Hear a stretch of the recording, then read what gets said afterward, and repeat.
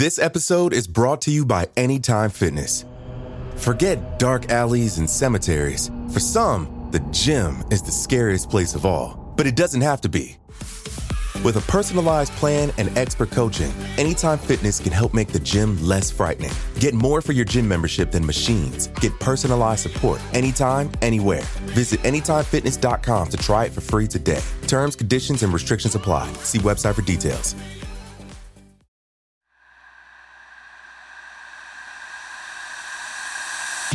Welcome to Parcast Crime Bites. We wanted to give our listeners some additional content to help them dive even deeper into the true crime world. Every week, in addition to your normal Female Criminals episode, we're exploring the most fascinating true crime themes covered across the Parcast network. We've collected short clips from some of our most popular Parcast originals to help us explore ideas like motivation, method, and madness, and show how interconnected the true crime world really is. You can find these original episodes for free on Spotify or wherever you listen to podcasts. A list of episodes that we used will be posted in the episode description. This episode covers Childhoods from Hell. Childhood is a crucial time in the development of a person's psyche. Time and time again, we've seen the role abuse, neglect, and traumatizing childhood circumstances have had in shaping so many of the killers we have covered. The clips today will dive into examples of adverse childhoods and the psychological effect it had on some of the worst criminals of the last century. Opinion is divided on whether someone is born a killer or whether they're molded into one by their environment. According to psychologists, both nature and nurture play a role. But studies have shown that a large percentage of serial killers suffered child abuse, whether it be sexual, physical, or emotional. FBI profiler Robert Ressler spent most of his career studying serial killers. In his book, Whoever Fights Monsters, he wrote that all the murderers he studied, every single one, were victims of serious emotional abuse as children. For further evidence, criminal researchers Heather Mitchell and Michael G. Omote found that 68% of the serial killers they studied had suffered some sort of abuse, whether it was physical, sexual, or psychological. Our clips today will highlight different types of abuse, neglect, and hardships criminals endured during childhood, and how these traumatizing events shaped their criminal behavior as an adult. Our first clip comes from Parcast original Female Criminals. In this episode, we take a look at one of the most notorious female serial killers, Juana Barraza, a.k.a. La Mata Viejitas. Barraza robbed and killed over 40 elderly women in Mexico City between 1998 and 2006. But before she was known as the Old Lady Killer, she was a young girl growing up in rural Hidalgo, Mexico. Starting at age 5, Barraza experienced physical abuse at the hands of her mother. It would only get worse. In looking at Juana Barraza's early years, we'll see the beginnings of a pattern of instability and abuse that continued throughout her childhood. One psychologist, Dr. Feggy Ostrowski at UNAM in Mexico, analyzed Juana Barraza specifically. It was part of a study of more than 370 violent inmates at state and federal prisons to find out if violent criminals had violent family lives or if they had witnessed rape or violent behavior as children. That description definitely applies to Juana Barraza. When Juana was 5, her young mother left one daughter, Angela, behind with her dad, and took Juana to live with her own mother and stepfather, a man named Refugio Samperio. Juana's mother then began dating Samperio, who, to be clear, was her own mother's boyfriend. Juana was forced to take care of the housework and stay inside the house much of the time. That meant she couldn't go to school, couldn't learn to read or write, and she was abused. Her mother hit her and yelled at her. This was happening at a time when her brain was still developing. It's what Dr. Ostrowski calls the second critical stage of development, which happens between 6 and 9 years old. This is normally the time when kids learn to read, but in cases of those who are later prone to violence, the area of the brain called the angular gyrus is not as developed as in normal children of that age. We know Juana didn't learn to read, and she wasn't exposed to much outside her home situation.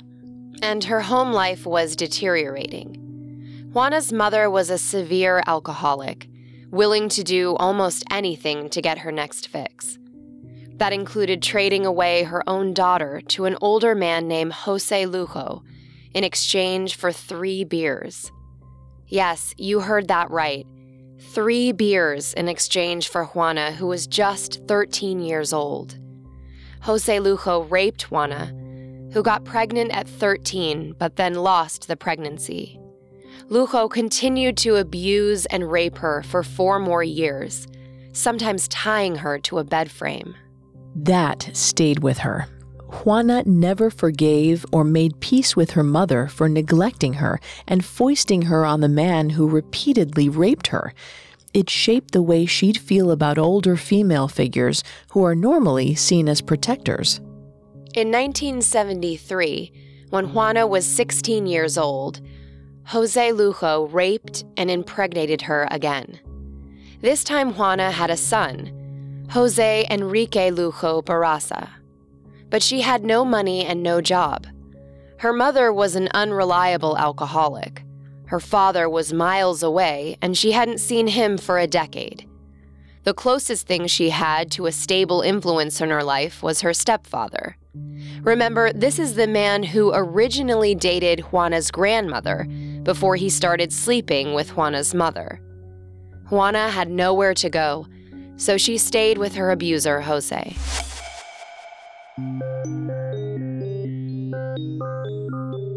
In that clip from Female Criminals, Juana Barraza spent the majority of her most crucial development years contending with violence and abuse.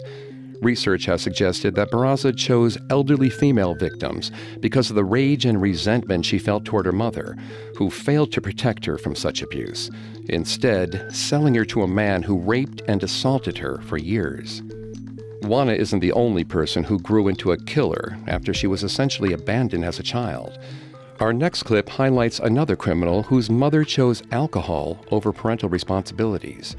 In Parcast Original Cults, we examine the childhood of Charles Manson, who grew up to be the manipulative leader of the murderous Manson family.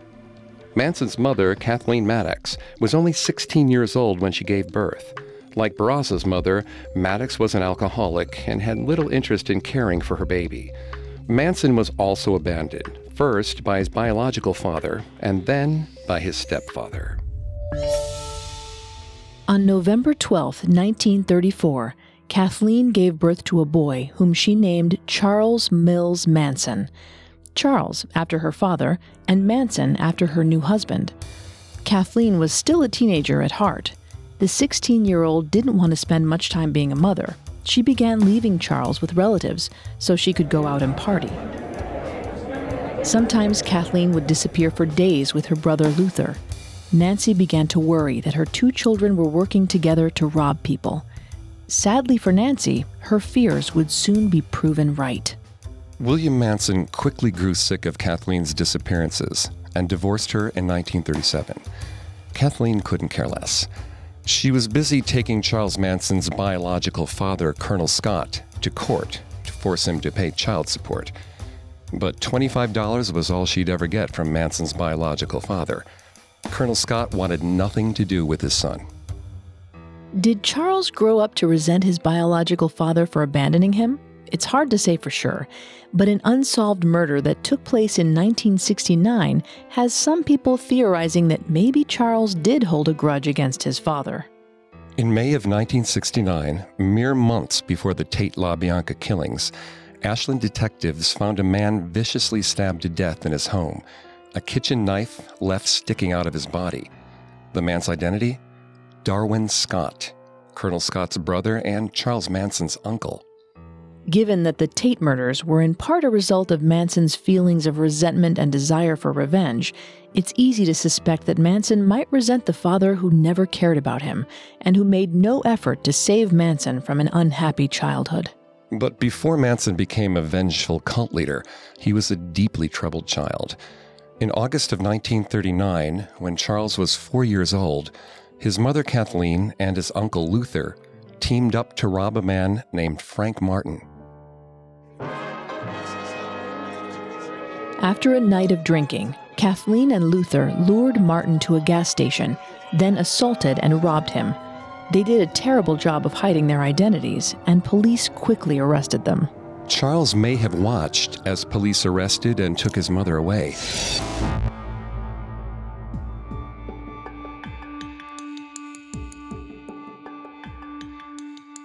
In that clip from our Cults episode on the Manson family, Charles Manson's teenage mother abandoned him for a life of partying and crime. Following her arrest, Manson began showing signs of the calculating killer he would later become.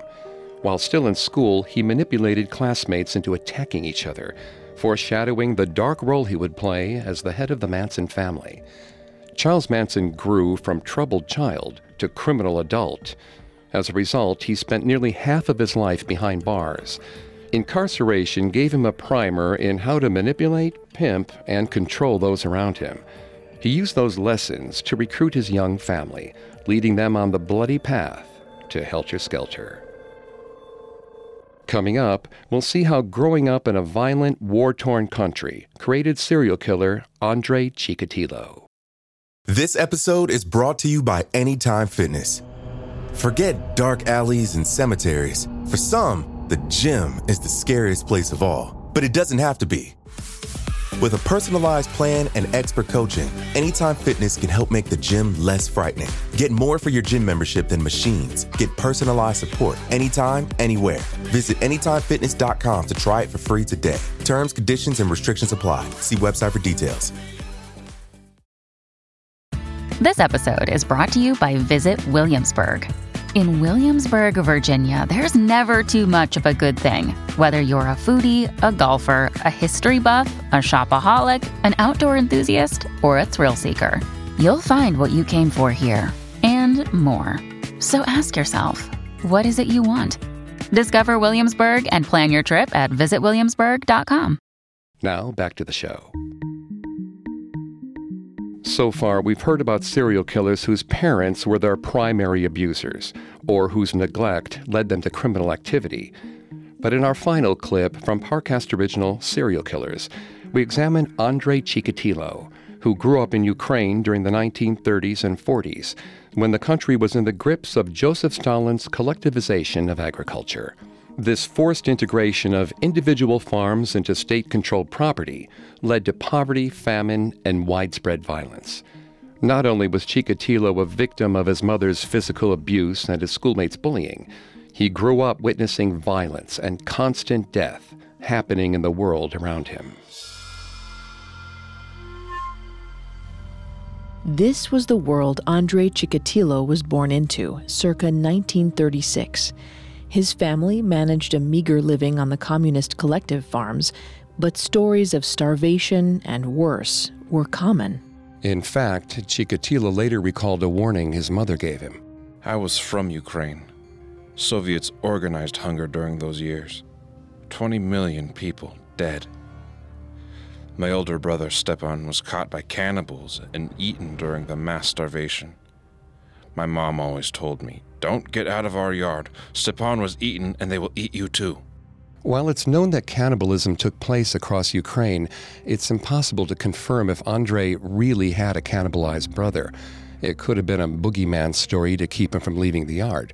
But a 5-year-old doesn't forget details like that. In fact, 5 decades later, Chikatilo would recall his mother's words to prosecutors, still convinced his brother had been eaten. Then came the war. 1941 would bring Hitler and his German troops into Ukraine, dragging Andre's father into the army. Here appears a story that, if true, would explain much of Chikatilo's later behavior. In 1943, Andre's mother gave birth to a girl, Tatiana, while his father was locked in a German POW camp. In these years, rape by German soldiers was common for Ukrainian women, and some historians suggest that Tatiana could have been the product of such an assault. Since their house only had one room, is it possible that 6-year-old Andre witnessed his mother's rape? Possible, but the evidence is slim. When it comes to serial killers, people search for these clear-cut traumas that tell us what went wrong. It's harder to understand the impact of a childhood where rape and murder was merely the backdrop, part of everyday life. For developing brains, it normalizes the idea of violence and death. Consider how Andre felt walking to school and frequently seeing body parts on the side of the road. And school was bad enough as it was. Though Chikatilo was bright, he had crippling shyness.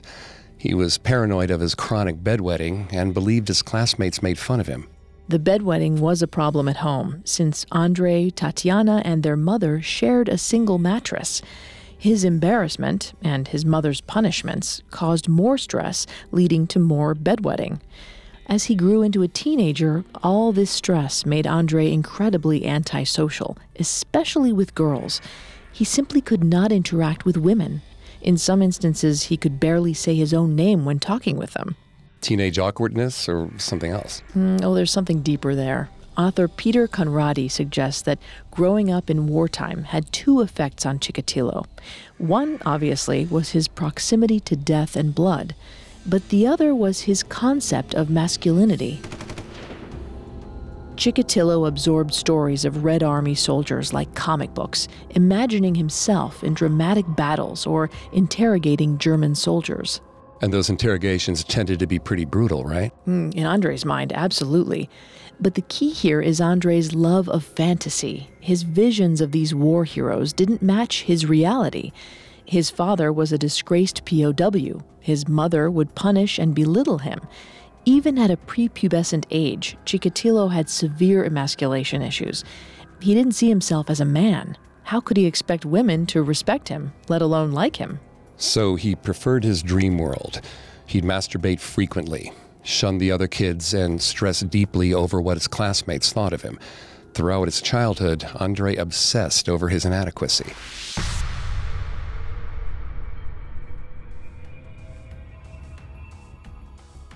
In that clip from our episodes on Andre Chikatilo for serial killers, Chikatilo grew up in the shadow of war, genocide, rape, and cannibalism, while also contending with his mother's harsh punishments for bedwetting. Adding to Chikatilo's feelings of inadequacy was his discovery that he was impotent. When he was a teenager, he attempted to rape an 11-year-old girl, but was unable to. Research suggests this incident may have been the catalyst for his future erotophonophilia, which is defined as sexual arousal derived from killing. Chikatilo went on to be known as the Rostov Ripper, and sexually assaulted, mutilated, and murdered over 40 children and women in the 1980s. During his trial, Chikatilo cited his deprived childhood and sexual humiliation as a teen as the reason for his brutal crimes. While the roles of nature and nurture in the outcome of a child's upbringing remains hotly debated, it's clear from these clips that a troubled childhood has a significant part to play in creating a future killer. Enduring abuse, neglect, and abandonment during crucial years of development all had a lasting impact on these criminals. In serial killers, Andre Chikatilo's feelings of emasculation and the childhood he experienced in war-torn Ukraine contributed to his brutal crimes against women and children. In Cults, Charles Manson's desire to control others and inflict widespread terror came out of a childhood in which his parents abandoned him. And in Female Criminals, Juana Barraza killed elderly women who reminded her of her neglectful mother, who sold her to a man who sexually abused her for years. Every terrifying criminal was once a helpless child. Chances are their childhood set them up for a future of harm inflicted upon other helpless victims.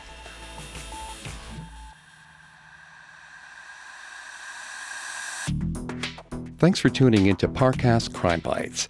We hope you enjoyed this episode on Childhoods from Hell. We'll be back next week with a brand new episode on unhealthy relationships and how they manifest in criminal activity. If you'd like to listen to the episodes we discussed today in full, simply search for our Parcast original shows, Serial Killers, Female Criminals, and Cults on Spotify. Not only does Spotify already have all your favorite music, but now Spotify is making it easy for you to enjoy all of your favorite Parcast originals for free from your phone, desktop, or smart speaker. And don't forget to follow us on Facebook and Instagram at Parcast, and Twitter at Parcast Network. I'll see you next time.